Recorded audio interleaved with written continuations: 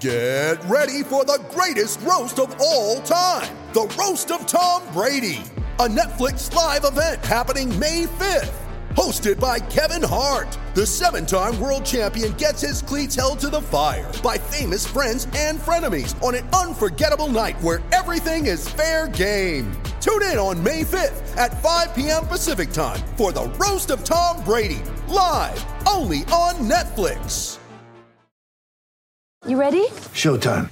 On May 3rd, summer starts with The Fall Guy. Let's do it later. Let's drink a spicy margarita. Make some bad decisions. Yes!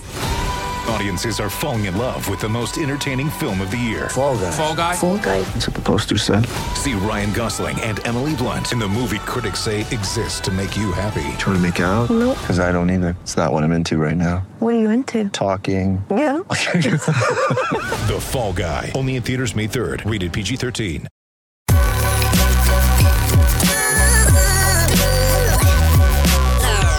The following is a presentation of the Belly Up Sports Media Network.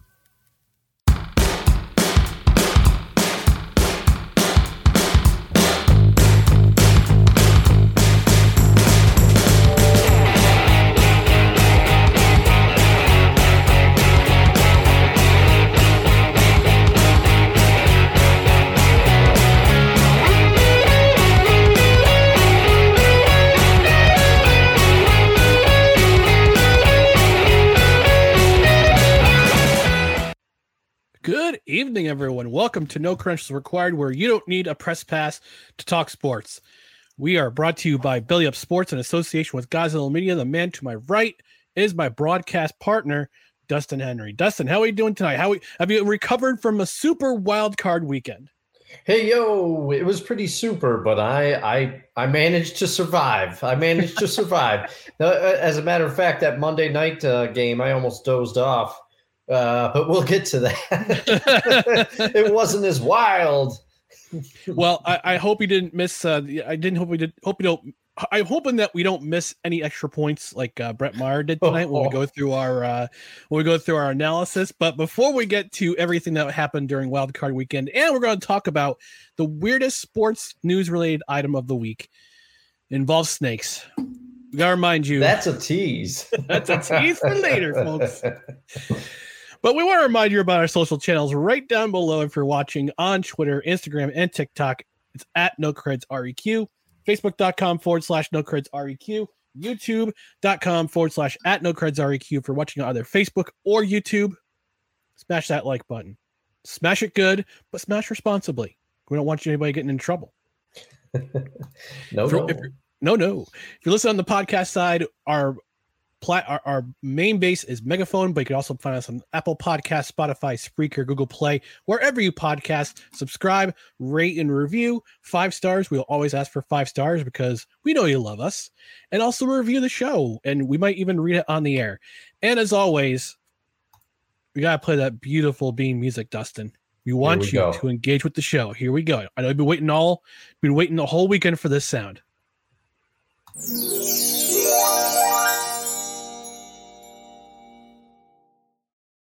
That's right, folks. Engage with the show. We want your algorithmic engagement comments. We've already got a couple in here. We've got Dave, my buddy Dave. Let's get this party started. Absolutely. Jeff S. said he made it, and he also set an alarm and everything. So very kind of you to do that.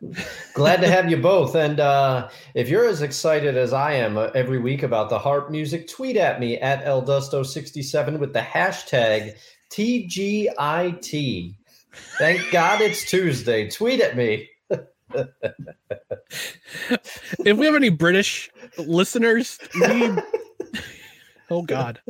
The British listeners might object to it. So. See, that's why I had to spell it out. I had to, All right, so we're gonna get started with. We're gonna wrap up the wild card weekend. We're talking about the first game we're gonna talk about is the Seattle Seahawks and but the San Francisco 49ers. First half, close game.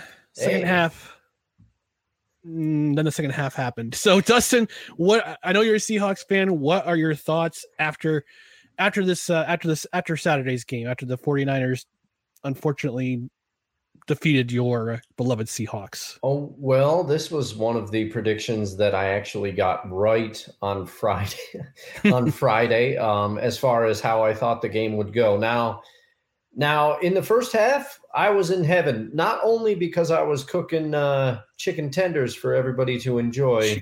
Chicken tendies. The hot dog burnt ends, we're going to try them again in the summer on my actual smoker, but I don't know. Yes, Kevin, we have to talk about this game. I'm sorry. It's the first game of the week, and we have to start with it. Yes, I'm so sorry. But honestly, the Seahawks were playing exactly how they wanted to play in the first half, and they were going in, and Pete Carroll had the team playing loose. There were some people that didn't like Pete Carroll's comments before the game. He admitted, he said, in some of the coverage leading up to the game, he said San Francisco, to quote him, is a freaking juggernaut. And, I think he was just letting his team know, like, hey, guys, let's go out there, try to shock the world. They got a great team. Let's see what we can do. I like it. I think he was keeping them loose and not trying to let his team play and just go out there and do their best and see what happened. But in the second half, unfortunately, whatever adjustments San Francisco made in the locker room seemed to have paid off. I wrote that they played pissed off. I think that's part of it. But a big thing that happened is, unfortunately, I think Geno, as he has a tendency to do, if everything else isn't clicking, he decides, all right, I've got to do it a bit on my own now here. And the second half is when he started trying to make some of those questionable throws, got picked off. The fumble, though, was a killer. The Seahawks were driving, and it looked like they were going to keep up with the 49ers. The 49ers scored right out of the half to take the lead, and then the Seahawks were driving, and Geno unfortunately fumbled the ball on, I think it was maybe the 20-yard line or something. I was saying between the 30 and the 40. Okay, all right. So that to me sums up the game. The Seahawks tried their best, but they just came up again short. And in the second half, it was almost kind of like the Niners woke up and they ran into that buzzsaw defense. I mean, as I predicted, that they couldn't stop. Seattle didn't get enough pressure on Brock Purdy like I was hoping that they would, and the Niners certainly got pressure on Geno, and I don't know what the left tackle for Seattle was doing, but he kept. The left guard, the wandering. Okay, so I forgot what his name is. Lucas. Last name is Lucas. Abraham Lucas. Yeah, Abraham Lucas. I have nicknamed him the Wandering Nose, and if those of you who play the game Munchkin know, you'll know what I mean. Why I mean the Wandering Nose. Because he was on those short pass plays that are going to be scored or screens, and all of a sudden you see him wandering past the line of scrimmage, like do like here, and gets called for illegal man downfield. Now, ineligible man downfield. What was that? 3 times? I think that happened. I think it was 3 times, and one of them was declined. Yeah, because they had lost yardage. Now, and what's unfortunate is Charles Cross and Abraham Lucas both have performed very well. They're both rookies, but people are going to remember that. So that was not his shining moment. Yeah, this game, I had some semblance of hope for you there, Dustin, for your team. The untimely penalty by Charvarius Ward at the end of the half that could have been a backbreaker for the 49ers. I think Kyle Shanahan, we went to the locker room, said, do you want to lose here to our division rival on playoff weekend?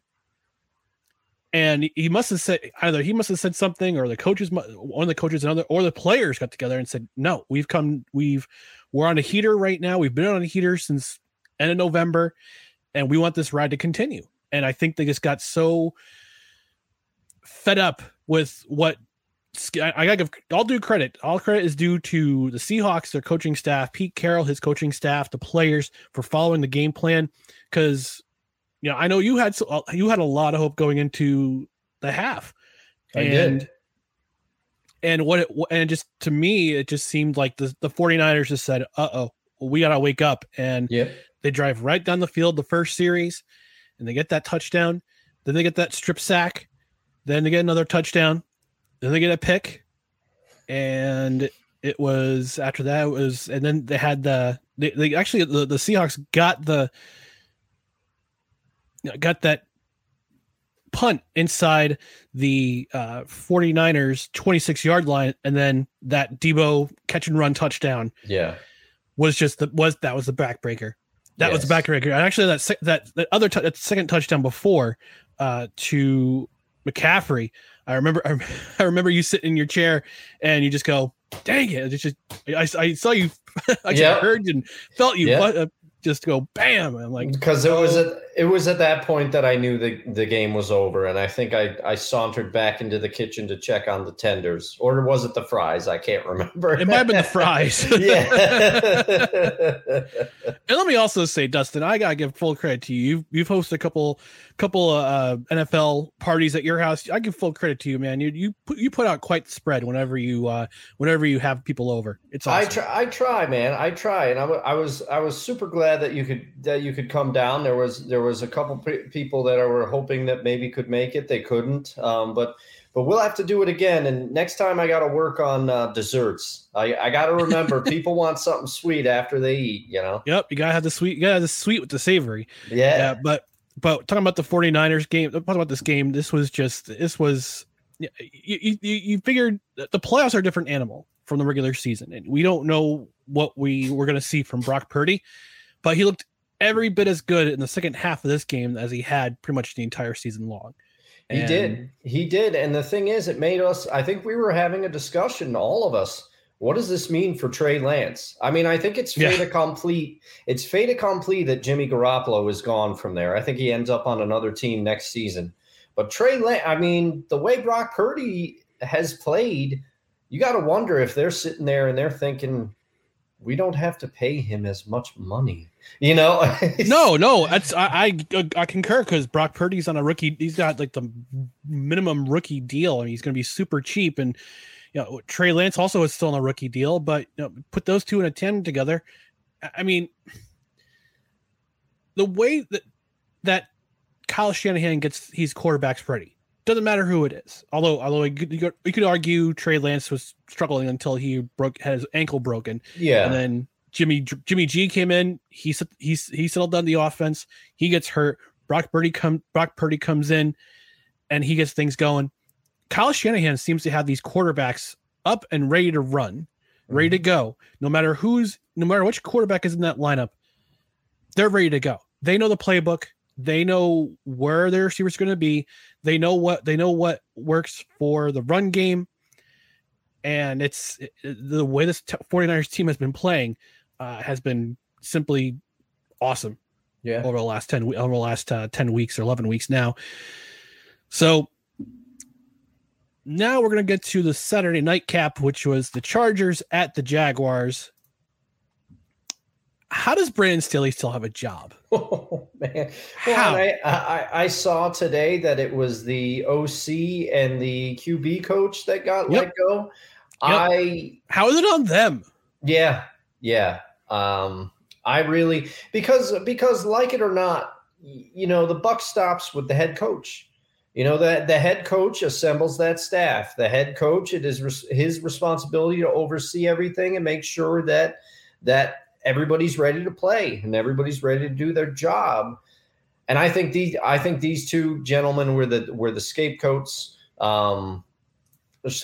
rather. And I just, I was making jokes. I have to confess here, because everybody else on our panel on Friday picked the Jaguars, and I was not confident in the Chargers, but I picked them. And in the first half, I was confident. And when you had some commitments early in the morning, so you had to head out a little early. And I made a joke to the other people that were there, my uncle and Scott. I made a joke. I said, Ryan had to leave early because he picked the Jags. He didn't want to be here. He didn't want to be here. I made this joke, but then I did feel stupid. I'm like, oh, this is good. Dustin's gonna rub it in on Tuesday. No. But then it just, you could tell you could start to tell that the Chargers were nervous. You could see it in their team energy, and they started playing not to lose. You can't do that in the NFL. And meanwhile, old brassy Doug Peterson, he's over there. Like the Jaguars were so calm, and it was almost like they knew they were going to just come back. They knew it. It was a tale of two halves because the Chargers had obviously the big lead, and they only scored 3 points the entire second half. How you manage that with a roster with Keenan Allen, Austin Eckler, Justin Herbert on it, not to mention the defense, which was the Chargers defense was playing lights out in the first half. They picked off Trevor Lawrence 4 times. 4 times. Kevin makes a great point. He says, what did the quarterback coach have to do with the Chargers only calling 8 running plays in the second half? Here's my question. What did I get the OC has a say in it, but at the end of the day, it's Brandon Staley's decisions. It's his dumb little sheet that he has folded in his pocket about which plays are running, which play is working. It's like, and you're up 27-0. Yeah. If you're up 27-0, good coaches, I'll say good to great coaches, they bleed that clock. Yes. They bleed that clock. They go on long drives, mostly run heavy with some passes. If you have a third and short, maybe do a play action pass or have another run. You bleed the clock. You absolutely just drain that clock and give no chance for your opponent to catch up. And guess what happened? They decide, we're going to pass. We're going to pass. We're going to throw the ball. We're going to throw the ball. We're going to throw the ball. It's like they went into. It's like Staley went into panic mode. Yeah. In the second half. Yeah, and the thing is also, like, no insult to any NFL running back, but it's not like you've got some rookie out there who's never really been in a playoff situation before, and maybe maybe the situation might be too big for him. And, so you're like, we can't put it on this guy's shoulder to bleed out the clock. You have Austin Eckler, by all accounts, one of the best running backs in the game. Also, if you want to pass a little bit, do a short screen to Eckler. Everybody in the stadium knows it's going to him, but still, you want to pass, do a screen pass. Anything to take time off the clock, and they didn't do that at all. No, they didn't do that at all. And you have to wonder how much, if any, is on Justin Herbert. Now, Justin Herbert is just trying to go out there and execute what the coaches tell him. And I don't think he's up there, calling audibles and saying, screw you to Coach Staley. I don't get the vibe that he's that type of guy, but also he's got to make some plays, or he's got to help inspire the team and say, hey, let's go out and, okay, they scored a couple of touchdowns. Let's go out and get the momentum back here. Let's do something. I don't know. Yeah. And then I think part of it's the experience. That was Staley's first playoff game as head coach. And there was a lot of guys that it was their first playoff experience. So, but you can't say, but that's not the excuse for a team that actually also has a lot of veterans on that team. Khalil Mack's a veteran. Kyle Van Noy, he's a veteran. And yeah, you can't lose a game when you force the opposing quarterback to throw 4 interceptions in the first half. That's a recipe for disaster. Yeah. And again, what did I say? What did I say on Friday? I don't trust Brandon Staley. I have not trusted him all year. And when the biggest moment of the season came in the second half, he vanished. He vanished. And I gotta give it to Scott. We're watching the game. He says to me, he turns to me, we're drinking old fashions. He turns to me, he goes, does Staley survive this? He goes, does he get fired on the tarmac after the game like Lane Kiffin? He should have gotten fired in the field like Herm Edwards did in October. Man. Oh, leave him in Jacksonville. Make him take his own play. Make him take his own his own plane home. Yeah, he's at the scratch. Shout out to Scott. I know he listens, but I mean, I don't know how Brendan Staley survived this, especially with your clairvoyant powers, because I think Trevor Lawrence should not be celebrating at a Waffle House. He should be buying you a lifetime supply of Waffle House. You should get me Trevor Lawrence, I know you're listening. You're a big fan of the podcast. Shout out Trevor. Shout out to Trevor, Big Trev. Send me a jersey. I'll become a Jaguars fan. There we go. Now you've been challenged. And this double extra large, please. they could continue to be a sleeper, because what does that do for Trevor Lawrence's confidence? He throws 4 interceptions. He's got to be feeling terrible. But then you know what? Who knows what Doug Peterson said to him? But I assure you that in some form, Doug Peterson went over to him and said, "Hey, we are not out of this game. Let's do this thing." And they did. And some of those calls that Doug Peterson made, some of the plays. Oh, that 4th and 1. Oh, yes. That was glorious. Yes. That was a great play. No, he's becoming one of my favorite coaches in the NFL. He really is. Just he plays with reckless abandon. He calls plays with reckless abandon, but it's controlled. Riverboat Doug does not have the same ring as Riverboat Ron, but we got to come up with something. I don't know. All in Dangerous Doug. Dangerous Doug. Push Dangerous the chips Doug Peterson. Yeah. Dangerous Doug down in Duval. Yeah, Duval. We'll do that. Oh man, but I think that was the X factor for the game, was Doug Peterson's play calling, and he's a guy who speaks quarterback because he was a quarterback in this league for a long time. He studied under Andy Reid, who basically taught him everything you need to know about coaching. But yeah, I think that was the X factor right there. Was the fact that Doug Peterson may have talked to him separately may have talked to him on the side in the locker room and just said, "Listen, it's okay. If you threw 4 picks, it's okay. We're going to win this game. Just listen to me, trust me, listen to my play calling. This is what we're going to do." And he went out and did it. They pulled off the third largest comeback in NFL history? Yes. Or in playoff history? Yeah, I think so. In playoff history, in the history of the playoffs, it was the third largest. Yeah. So before we go to the next game, we're going to give some more shout outs to our comment section.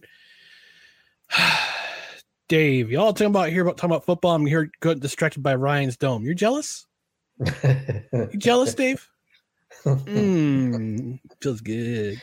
There it is. And when you're getting ready in the morning, hey, you don't really have to, some steps are missing.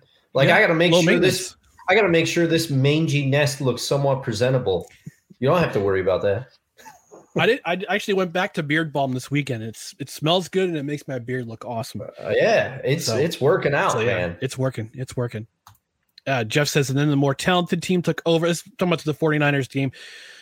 And then the more talented team took over. Was hoping for Seattle myself, but upset pick of the weekend and feeling good to Halfton. Oh my, yep. Yeah. And Kevin says the Cowboys are going to wish the Seahawks hadn't woke up the Niners juggernaut. Yep. I think so. Rod Uncensored Podcast. What's going on, Rod? He says, What's up, fellas? Enjoying the show with a nice cigar. Man, we're jealous. Oh, that's awesome. That's awesome. Let us know what you're smoking out there. Maybe a Romeo y Julieta? I don't know. Hey. Jeff's got a Reuben Coke. Kevin says Eckler was a running back 1 in football this year. Yep, he was. And they didn't use him. They didn't use him in a playoff game to run the clock out. Yeah, big mistake. Jeff says, was it just me, or was the game-winning field goal short as it was, barely inside the upright, so close? It did look closely inside the upright, but the thing is, like,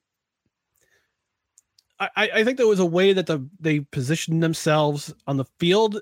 Yeah, it did look like it snuck in the upright. If they had moved closer to the middle of the field, it wouldn't have been so tight.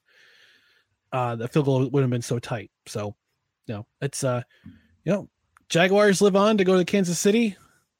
That actually might be a more entertaining game than everybody thinks. Yeah. Get the master and the student, Andy Reid versus Dangerous Dangerous Duval Doug Peterson. All right, so now we're going to talk about Sunday's afternoon tilt, Dolphins and the Bills. This was an interesting game. Yeah. The Bills should have ended it. I think the Bills should have ended it earlier. If they go up 14-0 and they're up 17-6, and then Josh Allen throws this deep ball to Shakir, and he doesn't hold on to the ball. If he holds on to the ball, Bills score, and they're up 24-6 at the half. Instead, it's a flip. It's a 3-point. It's basically a 3-point flip. They punt the ball. Dolphins return it inside Buffalo territory. They get the field goal to end the half. And at one point, Dolphins were up in this game in front of a rabid home crowd at Rich Stadium. And it looked like the Dolphins were going to have the biggest upset of the playoffs, and Buffalo turned things around. They got up ahead, they hung on, but I've got some problems. The Bills were exposed in this game. They were exposed on both sides of the ball, particularly on offense. Their offensive line, they gave up 7 sacks to the Dolphins. Yes, and now the defensive line, to their credit, had 4, but there were times when Skylar Thompson looked untouchable, and he was throwing the ball around. So Dustin, what are your thoughts on this game? Dolphins Bills. Do you think that the Dolphins could have stole this one? Oh yes, to me this was the surprise of the weekend, because I tuned in. And I had made no bones about it. I said, you know what? I have to work. I'll keep the game on the iPad, but I won't really be watching all that closely because I feel like it's just going to be a blowout. This thing could be over by halftime. And very early on, it looked like I was right. And the Bills were up, they were up the way they were.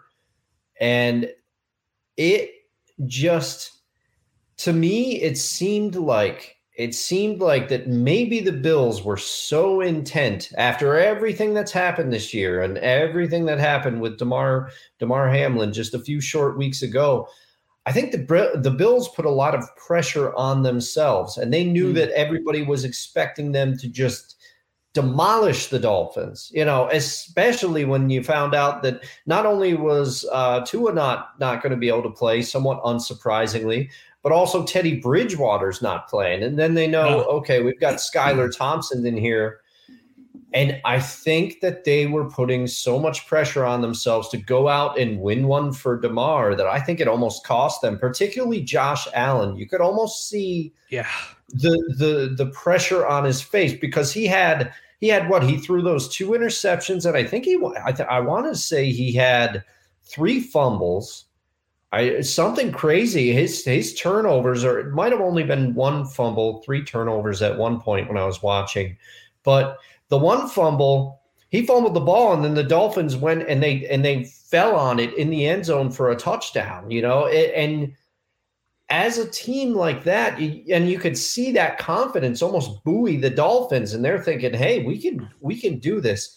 Yeah. And Jalen Waddle didn't even have a catch until the 4th quarter, but he started showing up big for the Dolphins. He really, and I mean, we all knew that Tyreek Hill was fast, but I think sometimes he has these plays where you just feel like he jumps off of the screen. Like when he's running, there are many, many, many fast players in the NFL, and I just feel like Tyreek Hill routinely outruns them all. He makes them look like they're just jogging and he's running at a full sprint. It's unbelievable. But I was happy that the Bills were able to kind of right the ship, and maybe this is the turning point that they needed. Maybe this was the wake-up call, and maybe they just maybe it in a weird way relieves some of the pressure because maybe they feel relief now and they're like, okay, we got past this. But as you pointed out, there are definitely some holes in this Bills team. They are not the invincible juggernaut we thought that they were. And honestly, this was this it would turn out to be the theme of the weekend for me. I mean, any team can beat any team because there was an even more surprising score for me later on the slate, but I wouldn't say even more, but the Dolphins and Bills were definitely the surprise of the weekend. I think the Bills were playing extremely tight, and maybe this will allow them to loosen up. Yeah. Look at the stat line. Josh Allen, 3 fumbles, 1 lost fumble. Okay, so I was right about that. Nyheim Hines also had a fumble in this game. Yeah, it was anyone's game early in the third quarter, and Buffalo scores those 2 touchdowns. They go up by 10. Miami scores a touchdown. They get within 3, and it just seemed like it was a bit of attrition on both sides. And do you think Singletary got that first down?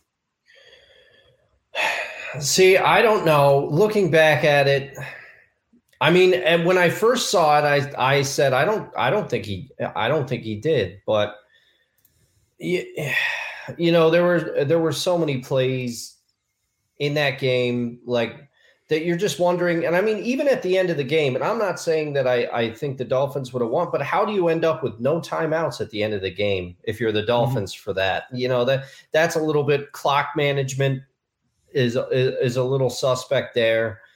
But man, this game just had there were so many odd things. Yeah. And I remember I was listening. You know, people have mixed feelings on Tony Romo calling the game, but he said the longer the Bills let the Dolphins hang around here, the more the pressure is going to ratchet up for them, and he's right about that. Yep.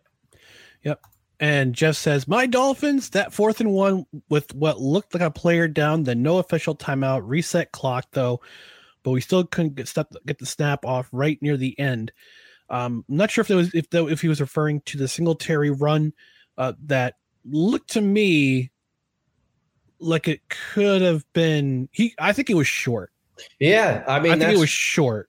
It would have been 4th and inches, but I think they just gave them the call because they figured, all right, well, there's no concluding evidence to say that he didn't get the first down. So. I don't know. Well, it also goes on to say 3rd string quarterback can't get the ball off on time, maybe on coaches too, called 2 timeouts earlier in the second half to save them. Okay. Yeah. I mean, it might have been in the coaches too. Mike McDaniel, another coach the first time in the playoffs, Mike McDaniel. Yeah. And, you know, he's did a good job coaching this team. They went 8-3 for the first 11 weeks of the season. They went on that slide, and they managed to sneak into the playoffs. I don't know what's going to happen with the Dolphins quarterback situation for next year. Some people are saying some people are saying Tom Brady's coming to town. Some are saying Lamar Jackson's coming to town. I don't know if they'll be be able to afford Lamar Jackson. They've got their cap wrapped in 2 players right now, and that would be Tyreek Hill and Brandon Chubb. And Brandon Chubb was a force in this game too. He had one of the strip sacks that almost caused a turnover in the 4th quarter. So, or the 3rd quarter. Well, maybe it was the 4th quarter. I can't remember. It was late in the game. It's tough. Yeah. So many things went on. But Brady, I don't think he goes. I don't know what's going to happen with Brady. We'll talk about him in the Buccaneers with the Buccaneers game. But Miami's got some questions to answer in terms of their quarterback situation. They couldn't keep Tua healthy this year. Teddy Bridgewater couldn't stay healthy, and they had to rely on a 3rd string quarterback, a rookie, to save their season, and he almost did it. Full credit to them. They almost did it. Really did. All right, we're going to take a quick commercial break from our friends at Invader Coffee, and we'll come back and we'll talk about the last 3 games of this weekend. So stay tuned. This episode of No Credentials Required is brought to you by Invader Coffee. For the coffee lover who wants good, quality coffee with no bullshit and no filler, Invader Coffee is an ultra-premium, veteran-owned coffee company proudly delivering only the best coffee your hard-earned money can buy. They aim to only serve the highest quality organic, air-roasted coffee beans sourced from free trade farms all over the world. They keep things simple. The best coffee at an affordable price in order to provide you with the value you deserve for your morning boost. 100% fair trade, 100% organic coffee beans, 100% air-roasted, 100% money-back guarantee. Visit invadercoffee.com, enter promo code BELLYUP at checkout, and receive 15% off your order. That's right, folks. Link in the description if you're listening. If you're listening on the podcast side, or if you're watching on YouTube or Facebook, link in the description to help the show out. Put in the promo code BELLYUP, get 15% off your order. Delicious, delicious coffee from our friends at Invader Coffee. I'm enjoying the Jolly Java.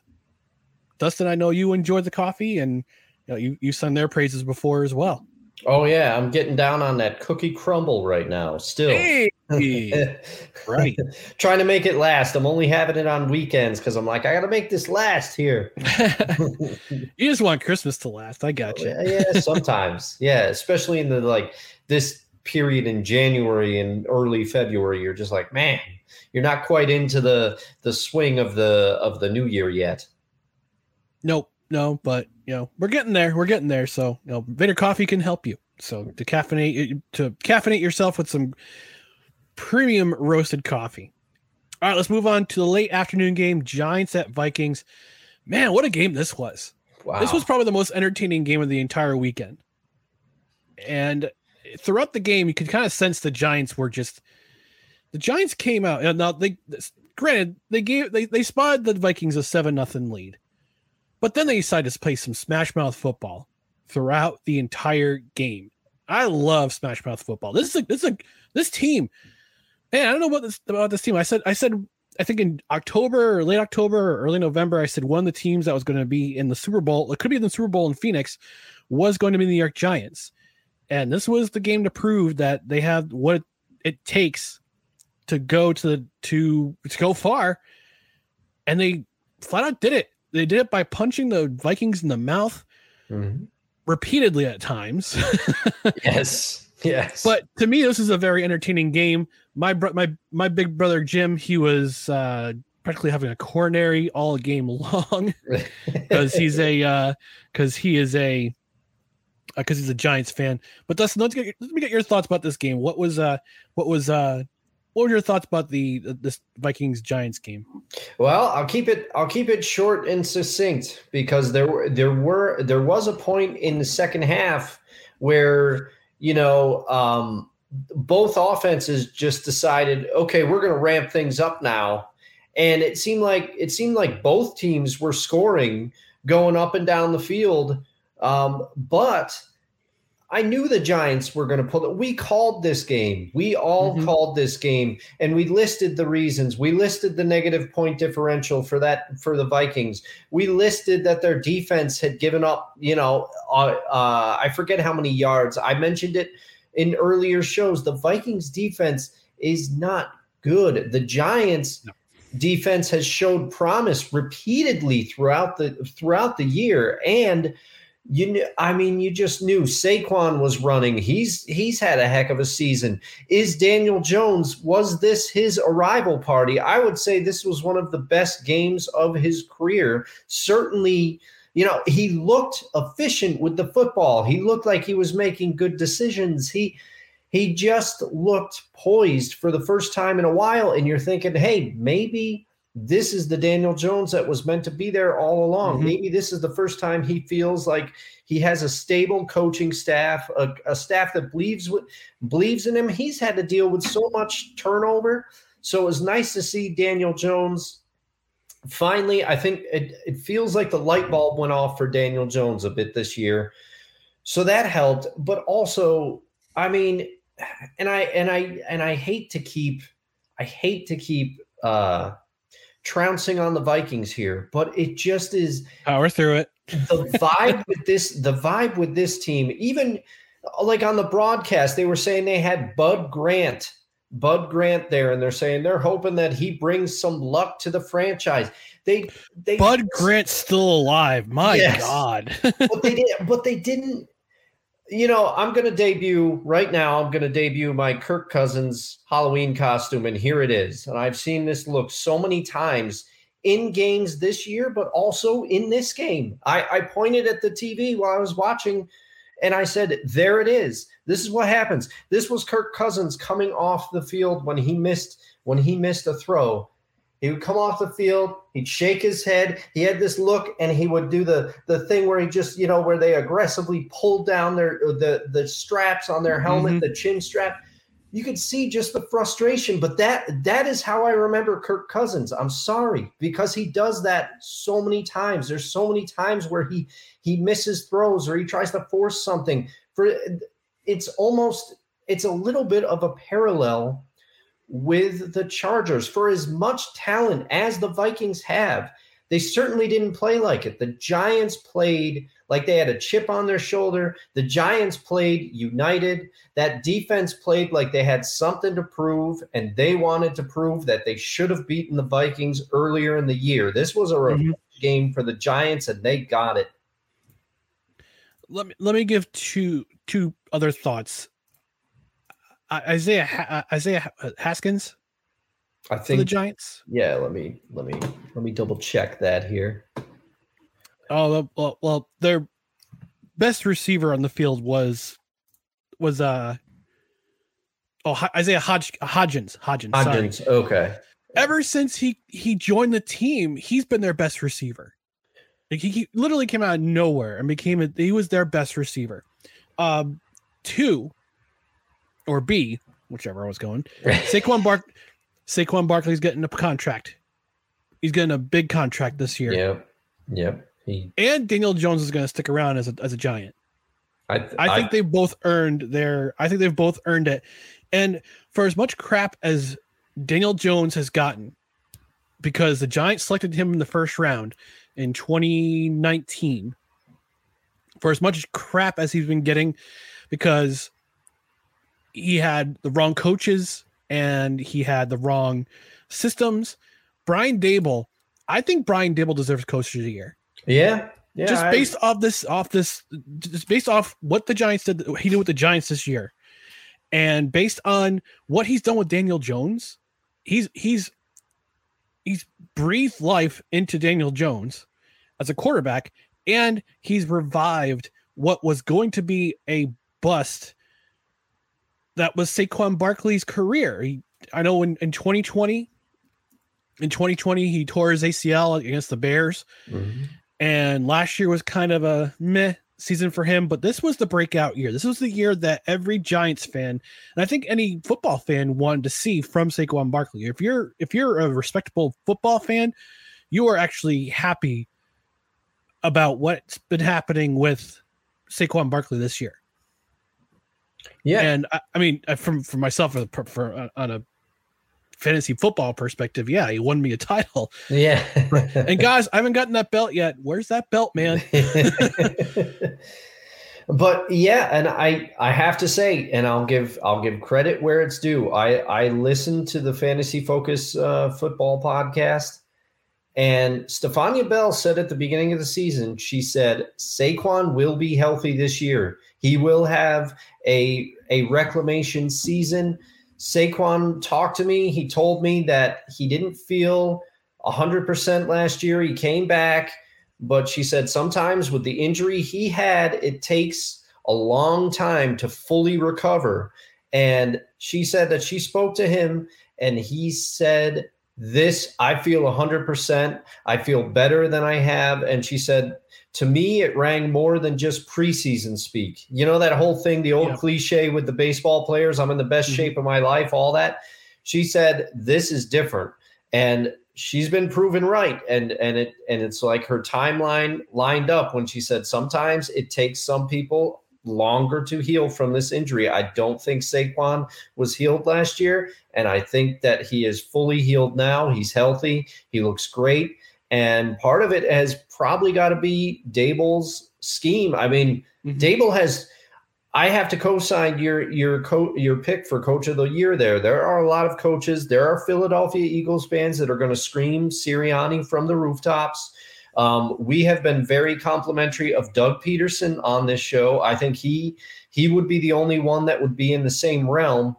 But in 1 year, Brian Daboll has turned around the culture, and you can tell the Giants believe that they can win. And also, I'm always big about giving Kyle Shanahan the credit he deserves for dealing with all the injuries that he's dealt with. The Giants also had next man up. So many of their wide receivers went down. Heck, Darius Slayton in this game makes a big play, and then he goes down. And it is just the receivers come in, and they manage to catch the balls. They manage to get it done. Yep. You also got to give full credit to the Giants defense as well. Yeah. I wouldn't say they bled on the passing game. I mean, Kirk Cousins had 273 yards, but they limited Dalvin Cook. Yeah, that's the big 60 yards. And also have a new, we talk about Kirk being two chains Cousins. Well, I have a new nickname for Kirk Cousins. Kirk check down Cousins. What are you doing on 4th and 8 and you're throwing it down in their check down tight end who is blanketed by the Giants' best safety cover safety? Come on. Yeah, I mean, I know Hawkinson had a great game, but he did too, yeah. He's not going to get it done, though. That's not going to get it done. Oh, man. Should we say let Dalvin cook? I don't know about that. I do. I love Dalvin Cook as a player. I feel that he runs physical. But yes, you are right. The Giants defense did a wonderful job. And I have to credit you. You have been singing the praises of the Giants defense since probably about week 4 on this show. Thank you. We're into more comments here. My buddy Sick Diggy from Snowman, the Snowman comment section. He says, excuse me. No credentials required is brought to you by Bron Joy Juice, the drink of bronze sexuals, made with 100% organic seal milk. He also says, hello, Mr. McCoffey. Thanks, Sick Diggy. I appreciate you stopping by. Jeff says, New York at Minnesota, must exciting game. Ryan says, agreed. Sick Diggy talking about Daniel Jones. You mean his coming out party? Yes, absolutely. This was definitely I think the stat was that he was the first quarterback with over 300 yards passing, 70 yards rushing, and 2 touchdowns in the same game for a quarterback. Yeah, sort of ridiculous stat like that. I mean, not ridiculous as in, this is just another crap stat we're putting out here, but it's like, wow, that's really awesome. Good for him. Yeah, and the thing is, and I saw this thing on Instagram earlier in the year, and it was a clip of some Giants players, and they were calling Daniel Jones Vanilla Vic, and I'm like, I don't know about all that. Come on, that's a terrible nickname, but you could see why they made the Michael Vick comparisons with a stat line like that. I don't think Daniel Jones is on the level of a Michael Vick as far as the athletic ability and everything, but man, he is a dual threat to be sure. Yeah. And he's probably earned himself a new contract with the Giants this year, unless he decides to go test the waters of free agency somehow. But I think Joe Shane is going to make him an offer he can't refuse. So that's just me. That's just my opinion about that matter. All right, moving on to the nightcap. Ravens at Bengals. Bengals come away with a 24-17 victory. This was a strange game. This is a very strange game, considering what happened the week before when the Bengals threw all over the place against the Ravens. The Ravens, both teams had wrapped up their playoff spots. This is the Bengals' 9th win in a row. Not counting the regular season, this is their 9th win in a row, but they had to do it unconventionally.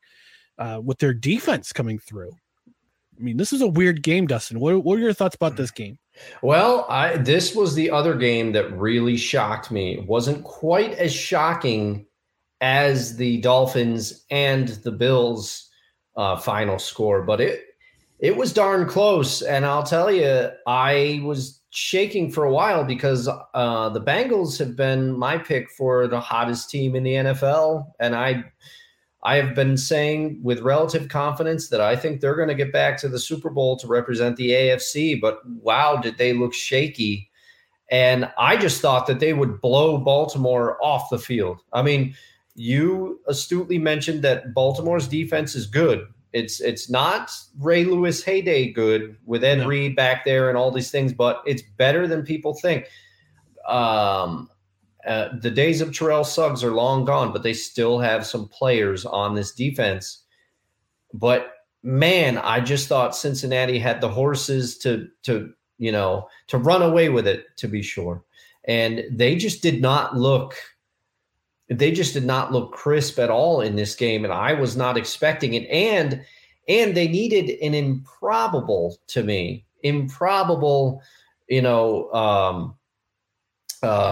Huntley was going to go into the end zone. He tried to reach the ball over. Forget my hands in the shot there. It was a natural reaction.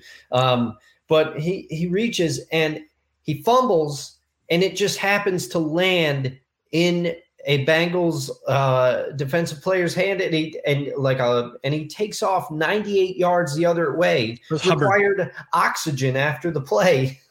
Big man was rumbling there. Yeah, that was Sam Hubbard. Pride of Cincinnati. He's a hometown. Yeah, I was going to say he's a hometown guy. But that play was improbable. If Huntley puts that ball in, this game, in my opinion, is over. And you have to wonder what they could have done if Lamar Jackson, if Lamar was in there. You have to wonder what they could have done if Lamar was in there. And to me, also, Cincinnati barely escaped. And I don't know if this with the Bills, I felt like the Bills were going to turn it around, but Cincinnati, I was worried for a while. And like you said, when you think of Cincinnati, you think of their offense, humming on all cylinders. They've got all the weapons that they have, and they have Joe Burrow. He's proven that he's a star in this league. But it was the Bengals defense that had to help them to victory. But this game, to me, I think there's problems in Baltimore. I think there's some things going on. You have J.K. Dobbins coming out, and you have him making comments. Why don't you give me the ball in that situation? I should have the ball in that situation. That sounds very familiar if you're a Seahawks fan. Yes, yes, it does. It's sorry, I had to bring it. I had to bring it up. It's true. Run the dang ball. But you just have to wonder, and then the whole thing that's brewing with Lamar. For what it's worth, I do think that Lamar, I'm torn on the issue, but I lean much more towards Lamar with the injury he has. Only he really knows how he feels trying to play on it. And I brought it up on Friday's show. Robert Griffin III was never the same after he tried to play that game. And they showed a clip of it, and I had forgotten this part. He went to do a scramble in the rain, and he just collapsed on the field. The Seahawks players went to sack him in that game, and they just let him fall. They did not touch him because he was everything was shredded. He could not go on that. And thank goodness that did not happen with Lamar Jackson. I know there are some people that feel that he's got to be out there, but you never can tell with these types of injuries. But yeah, I think there's some issues in Baltimore for sure. And I hope Cincinnati gets it right and that we see them play at their full powers, so to speak, next game. So all that happened with J.K. Dobbins and John Harbaugh and John Harbaugh with the spicy sideline interview. Oh yeah. And I was like, oh, he shouldn't have spoken to her like that. It's like they're trying to do mid-game adjustments. Yeah. Like, why do you want to talk to the coach when they're doing mid-game adjustments? Like he channeled his inner Nick Saban during that clip. He did. And I understand sideline reporters, they're good at what they do. They're just trying to go out there and ask their job and do their jobs. But the thing is, these in-game interviews, what purpose do they serve? The coach is never really going to give you any answer other than the canned, Yep. I thought we did this well. We need to work on this. We'll try to make adjustments for the second half. They're going to say some variation of that. So what purpose do they serve? Right. No, I got you. I mean, if we're going to ask somebody, ask sideline personnel. I mean, or just don't have them at all. I mean, and it's an extra job for somebody to do. Great, but does it really matter to the person at home who's watching? Not really. Mm-hmm. Not really. All right, we're going to give a couple comments before we move on to the last game. Wonka the saying, thanks for watching. Quote, this was a strange game, unquote, is the Cincinnati Bengals theme this season. And Jeff had mentioned Roquan Smith. Now, I got to say something. I got to say about this. Roquan Smith earned his contract, but I think it's going to be the undoing of the Ravens when they try to re-sign Lamar Jackson. I know he kind of bet on himself this year. Things didn't really work out in terms of trying to grab a big money deal. I personally think, and you mentioned it, Dustin, the supposed toxicity in the locker room with the J.K. Dobbins saying what he said. I think we've seen Lamar Jackson in a Baltimore Ravens uniform for the last time. Mm-hmm. I think he could be out of there. He could be in a number of places next year. He could be a Jet, could be a Raider, could be a Buccaneer. Some people are saying the Dolphins, although I think again they got too much money wrapped up in grand total of 2 players. It's gonna be very hard for them to sign him. But I think he's gonna end up somewhere anywhere else but Baltimore, unless Baltimore says, "Okay, we'll throw you this much money. Come back and play with us." Yeah, my opinion. And I don't know much about the contract situation other than what I've heard, on ESPN and some other outlets and some account. But apparently, Baltimore, there are people that feel that Lamar Jackson's camp thinks that Baltimore lowballed them with that first offer, and that this is also contributing to the situation. So. Because they were comparing it to the contracts, the guarantees that Russell Wilson got, and another player whose name escapes me. So there, I think Kyler Murray. Yes, Kyler Murray. Yes, it was Kyler Murray. Thank you. And obviously Lamar feels that he is at minimum on the level with both of those players, and if he has the confidence level that most athletes have, and you got to have it in yourself, he probably feels that he is superior to both of those players in terms of skills and at the quarterback position. So, yep. So we're going to move on to the last game of super duper extra special wild card weekend, and that is the Cowboys and Buccaneers on Monday night. I think our entire panel got this wrong. Most of America probably got this wrong, except for unless you're in Dallas. This was awfully surprising. For this score was very surprising for a number of reasons. I figured Tampa has got the home field advantage. Yeah, they finished with an under 500 record, but the home field advantage. Todd Bowles is going to try to scheme up something to counteract Dak Prescott, and it blows up in his face. Dak throws for 4 touchdowns, runs for another one. Cowboys took the early lead, and they led wire to wire. Yep. And this was just it was an impressive dismantling of a Buccaneers team that, their record reflects who they are. Bill Parcells said it best. Your record reflects what team you are. And the Buccaneers weren't that good. Yeah. All season long. And I will say, and part of me, and I have had a lot of mixed feelings about Tom Brady throughout his football career.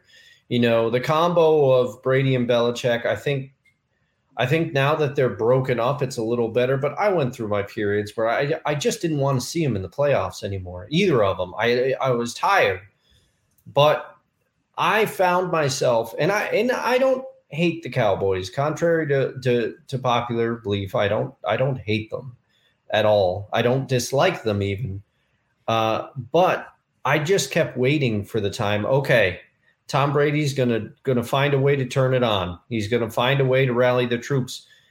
And I've noticed something because I had to watch the entirety of that Bucs game in Germany against my Seahawks, and I've seen a fair bit of the Bucs this year, having watched a lot of Red Zone and some recaps on NFL Plus, what have you.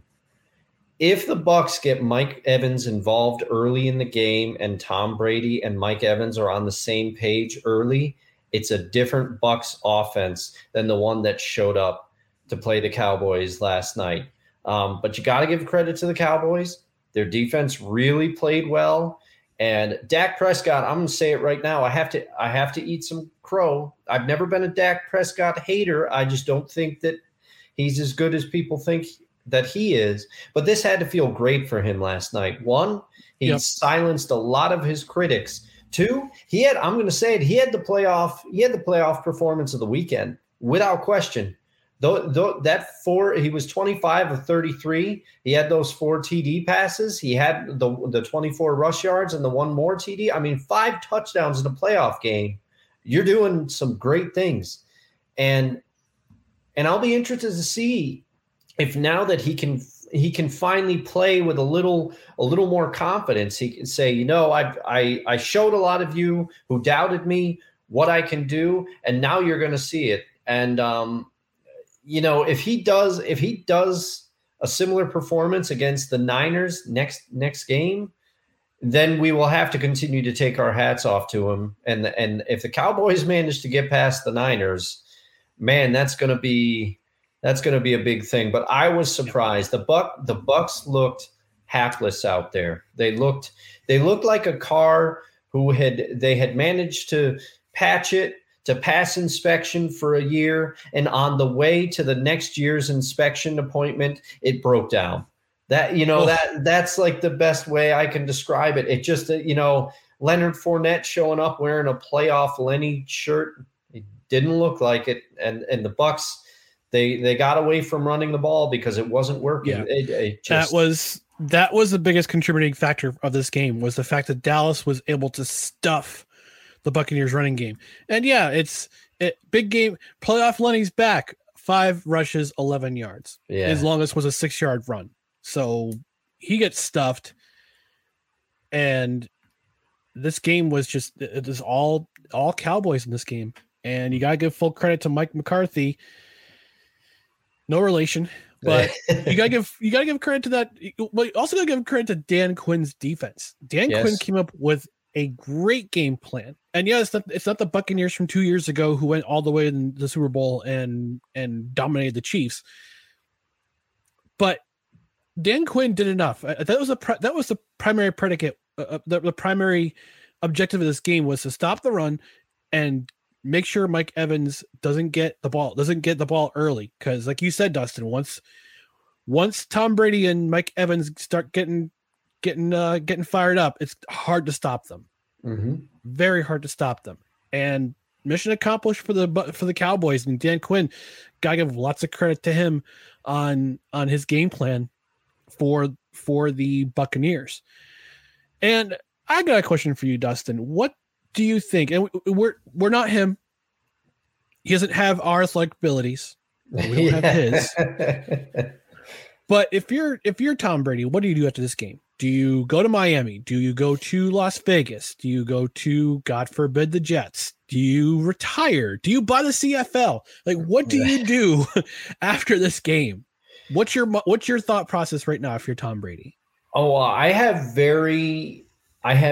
2 very conflicting moments in my head, but I saw a clip from his press conference after the game, and he thanked all the Tampa Bay reporters, and he thanked the Tampa Bay organization for bringing him in.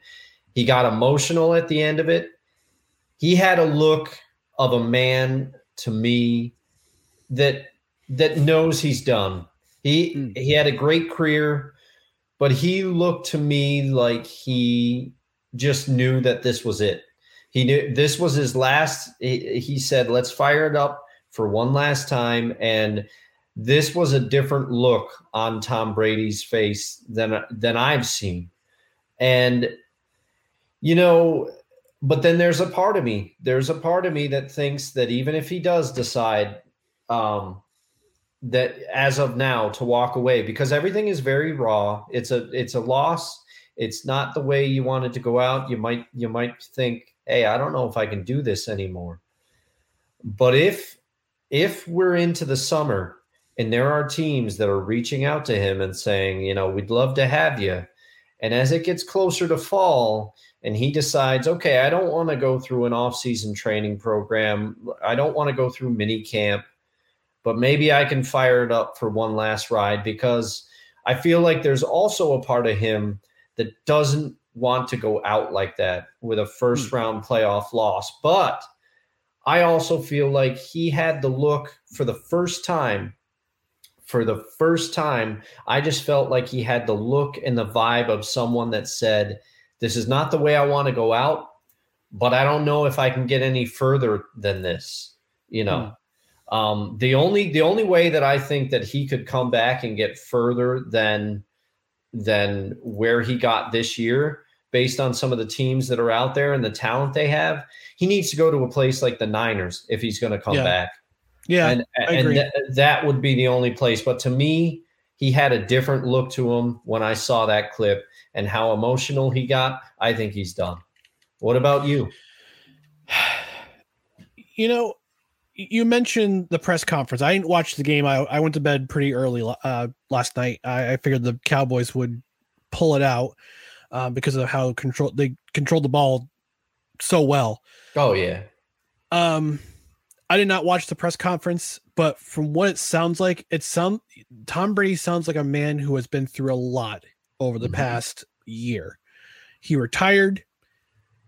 He hung up the cleats for 40 days, decided to come back. Then his divorce comes out in the open.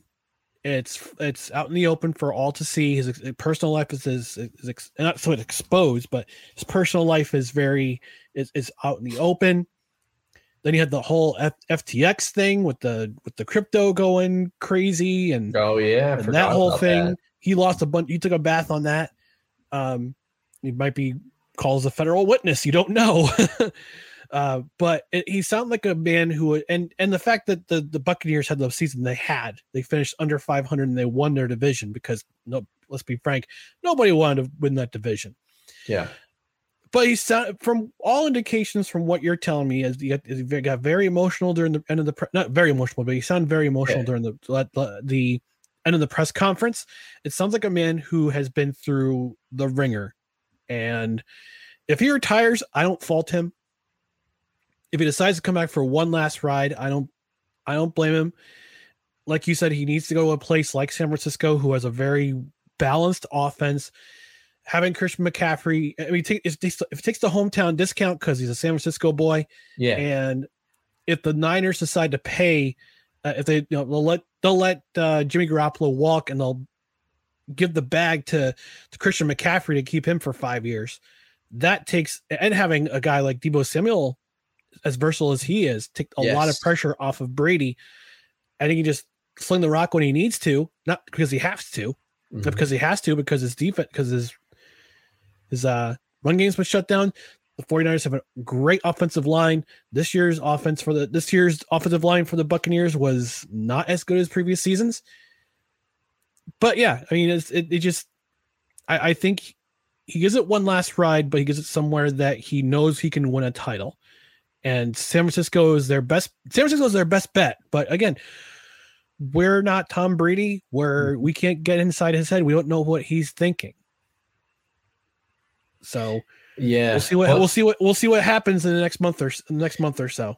But and like I said, I'm relatively confident as you could be at this time, that he just sounded and looked different. But you brought up the emotional year, and also is the raw emotion of losing in the playoffs. What better way of ending the script? And this is all predicated on whether John Lynch and Niners ownership wants to do this, because as we explained, they have Brock Purdy, they have Trey Lance. What do you do? But if they decide to bring in Tom Brady, that would be the most tempting offer, because it is his hometown. He takes the hometown discount, and then he writes the script. He gets to finish his career where he grew up, with a great team back home, with a young defense too. Younger defense, certainly than, very good defense, than what they had in Tampa Bay this season. So, yeah, you could be right. You could be right. We'll have to see. The fact of the matter is, he's got his money. He's got his rings. If he wants to go out on his terms, give him league minimum, and just let him see what he can do. Mm-hmm. So before we go to our final story of the night, going to go with some comments. 60 says Tom Brady should retire for good. He's 45 and needs to hang it up. What more else does he have to prove? Like we've been saying, he might think he might have something else to prove. Yeah. Wonka the Saint, I like hating the Cowboys. It's a lot of fun. Yeah, we all do. We like to hate. Micah Parsons is extremely good. Jeff says nothing new. I know. Yeah, Micah Parsons is true. Is if we're up to if it was your vote, would you give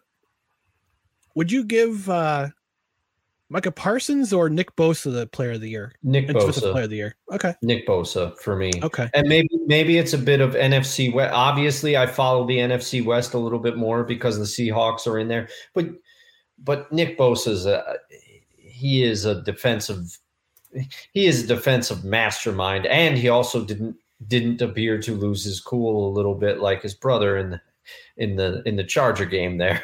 Oh, geez. Joey was mad. Joey was real mad. He was mad. Yeah. All right. Jeff also says nothing but San Francisco or retirement would for Brady, in my opinion. Yeah, we've been saying that too. And Sick also asked, would the 49ers even consider signing Tom Brady? Snowman would be quite irate. It depends on Brady. Yeah. No, we can't get inside his head. We don't know what his thoughts are. Only he knows what he's thinking. And right now, what he's thinking is the season's over. Yeah. And I mean, and the thing is, who knows what motivates an athlete? I mean, LeBron has been on record that he wants to be on the court with Bronny when Bronny hits the NBA, and that's his motivation. And then he said after that, he's done. So, but you know what? With the way LeBron's, he's 38 years old, and he still is playing at the level that he's in. I think that's enough to motivate him. If Brady's got... Well, he hasn't been playing as much lately, and his three-point shooting skills have... Yes. I'm not saying that he's necessarily going to make it, but if he uses that as motivation and it's enough to push him, then I could see if Brady to me, now I'm not comparing him to Michael Jordan, different animals, different sports, but he seems to have a little bit of that. Jordan could make up a slight in his head. He could make it up that he had to prove something, that somebody had said something to him and the person never said it, turns out. He just used it as motivating factors. And I think that Brady's got a little bit of that DNA in him as well. Yeah. So who knows? Yep. All right. So the moment we teased in the beginning, we're going to go to the weirdest sports-related story of the week. And it comes out of the NHL. Vegas goalie Robin Lehner has filed for bankruptcy. He is citing up to $50 million in debts to dozens of creditors, according to ESPN.com. He's filing for Chapter 7 bankruptcy. And it says it includes money owed to no fewer than 50 people and companies, according to the Las Vegas Journal-Review. And a lot of this seems to stem from missed payments for a collection of rare snakes he purchased for $1.2 million in 2017 that he keeps at his reptile farm in Plato, Missouri. Now, it seems like Joe Exotic with a few extra steps to me. And I understand. I'll put this caveat in here. I know Robin Lehner has he has talked about he's been very open about his struggles with alcoholism and mental health issues. Full credit to him on that side. But I wonder if any of these decisions came while he was going through that struggle. I mean, that's just my theory about it. I mean, mental health can lead you to do ridiculous things and make ridiculous purchases, whether it be on on just an emotional thing or just on a whim. But $50 million in debts for if you're a professional hockey player, or professional athlete, period, that's a lot of money. No, it is. And I was reading that he had recently signed a $25 million contract. Yep. With the Vegas Golden Knights. And you got to figure, well, his family's set for generation. Well, 25 mil's great money. Yeah. But if you're spending 50 mil, that's simple math. You're at least half in the hole. And this is and no shade against Johnny Depp. I'm a big Johnny Depp fan, but apparently old Johnny had a spending problem a few years ago. And I remember reading an article, and I can't remember the specifics, but some of the stuff he was spending ungodly money on historical artifacts. He had like 7 houses. Got to the point where his financial advisor was like, I quit. I can't. A former financial advisor came out. That's where they got a lot of the quotes in the article, because Johnny was just spending, and he's like, "Hey, Johnny, you make a ton of money, but you're spending a lot more money. You're going to be in some trouble." And finally, supposedly the financial advisor was like, "Hey," and this just, if he, as you have said, if he did some of this while he was struggling with various things, these things happen, but it just is, that's an ungodly amount of spending. Forgive the that's a lot of money. I mean, a part of it. I mean, so here it's not just the Snakes. So apparently he was also the owner of a company called Solar Code. They're in about solar energy, and Eclipse Service Inc., which is, let me just look it up real quick. Yeah, I believe I had read that he and his wife were both involved in those ventures. Yep. Yeah, and then that he didn't make some payments. I was trying to I have to verify some things in the article, but man, that's everybody's nightmare, right? To making some investments that don't work out. Yeah. So he had surgery on both his hips. He's not playing this season. He's actually, one of the articles said he was recovering. He's playing in a Swedish league. Oh wait, no, he spent, he's spending the entire 2022-23 season recovering from surgery on both of his hips. Now, that could be a contributing factor too, because he's a lot of athletes have been very candid about how hard it is and the mental struggles that you go through trying to recover, because you want to be out there.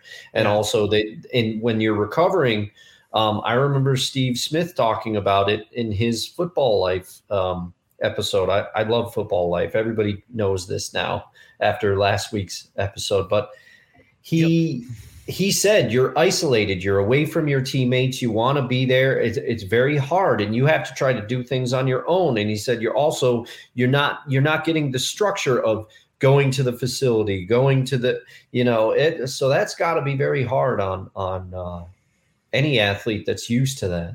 Yeah. And Six says, when it comes to substance abuse and recovery, one can try to replace old habits with new ones. Absolutely. Yeah. Absolutely. Yeah. Anybody in addiction and recovery knows this firsthand, that you're trying to replace one thing with another thing.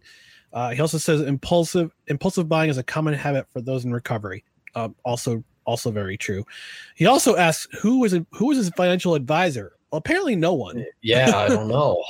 I know. Some professional athletes just get bored. I mean, that's part of the thing too. Is I remember the 30 for 30 broke Oh, yeah. Ever seen the 30 for 30 broke? That he just says, okay, well, you see the contract, you see the big money, and what you're forgetting is that they have set aside money for the agent, they have set aside money for the manager, their attorneys, their business management, they do partnerships, they do other things, although but taxes is a big one because when you go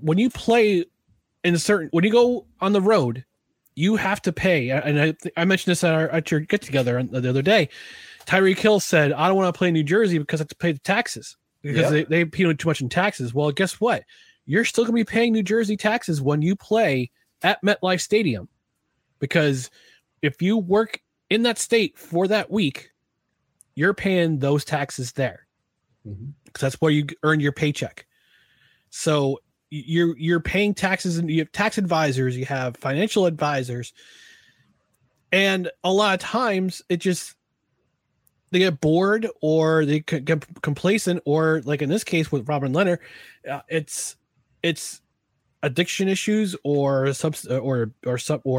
mental health issues that could lead you to make impulsive decisions when it comes to your money.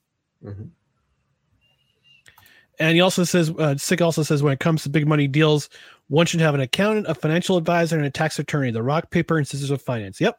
Yeah. Every athlete should have that. And I think I remember correctly, the NFL has set up, and I don't know if other leagues do this too, but they set up a workshop for rookies coming into the league every year. And they say, okay, this is what you need to do. The average career of an NFL, of someone in the NFL, is 2.5 seasons. Yeah. If you're going to sign a contract, you want to make sure you set yourself up for life. And some guys do it, but a lot of guys don't. Yeah. And they wind up in a situation where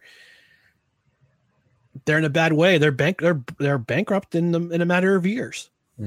No, it's a tough.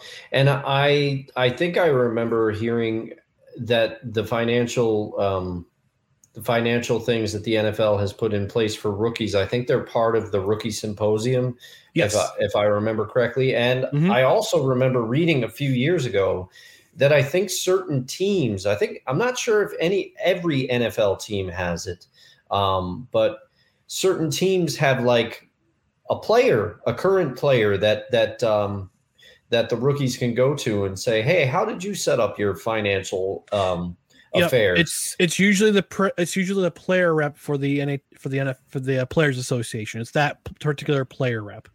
I remember reading, this was a number of years ago, that the one for the Seahawks was none other than Marshawn Lynch, beast mode himself, because famously, no, but I'm going to tell you, Marshawn's good with that money because I remember reading in that article, they said that he has not touched a dime of his NFL contract money. He has lived strictly off of royalties from endorsement deals and also like commercial spots he did in Seattle and other places.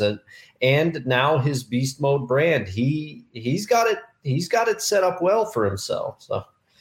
Well, that's probably part of the reason why he was able to buy into the fan-controlled football. Oh, yeah, the FCF. FCF. Yeah. All right, so we're going to wrap things up for another edition of No Credentials Required. We're also going to, in addition to this episode, you're also going to get a bonus episode on Friday at 7. We'll be previewing the divisional rounds. Tagalong is just joining us. As he does. The Tagalong cam. Here you go. But we'll have a special episode. We'll have a bonus episode of the division. We'll be previewing the divisional round with some special. We'll reach out to some special guests. Hey, maybe Josh and Travis will stop by.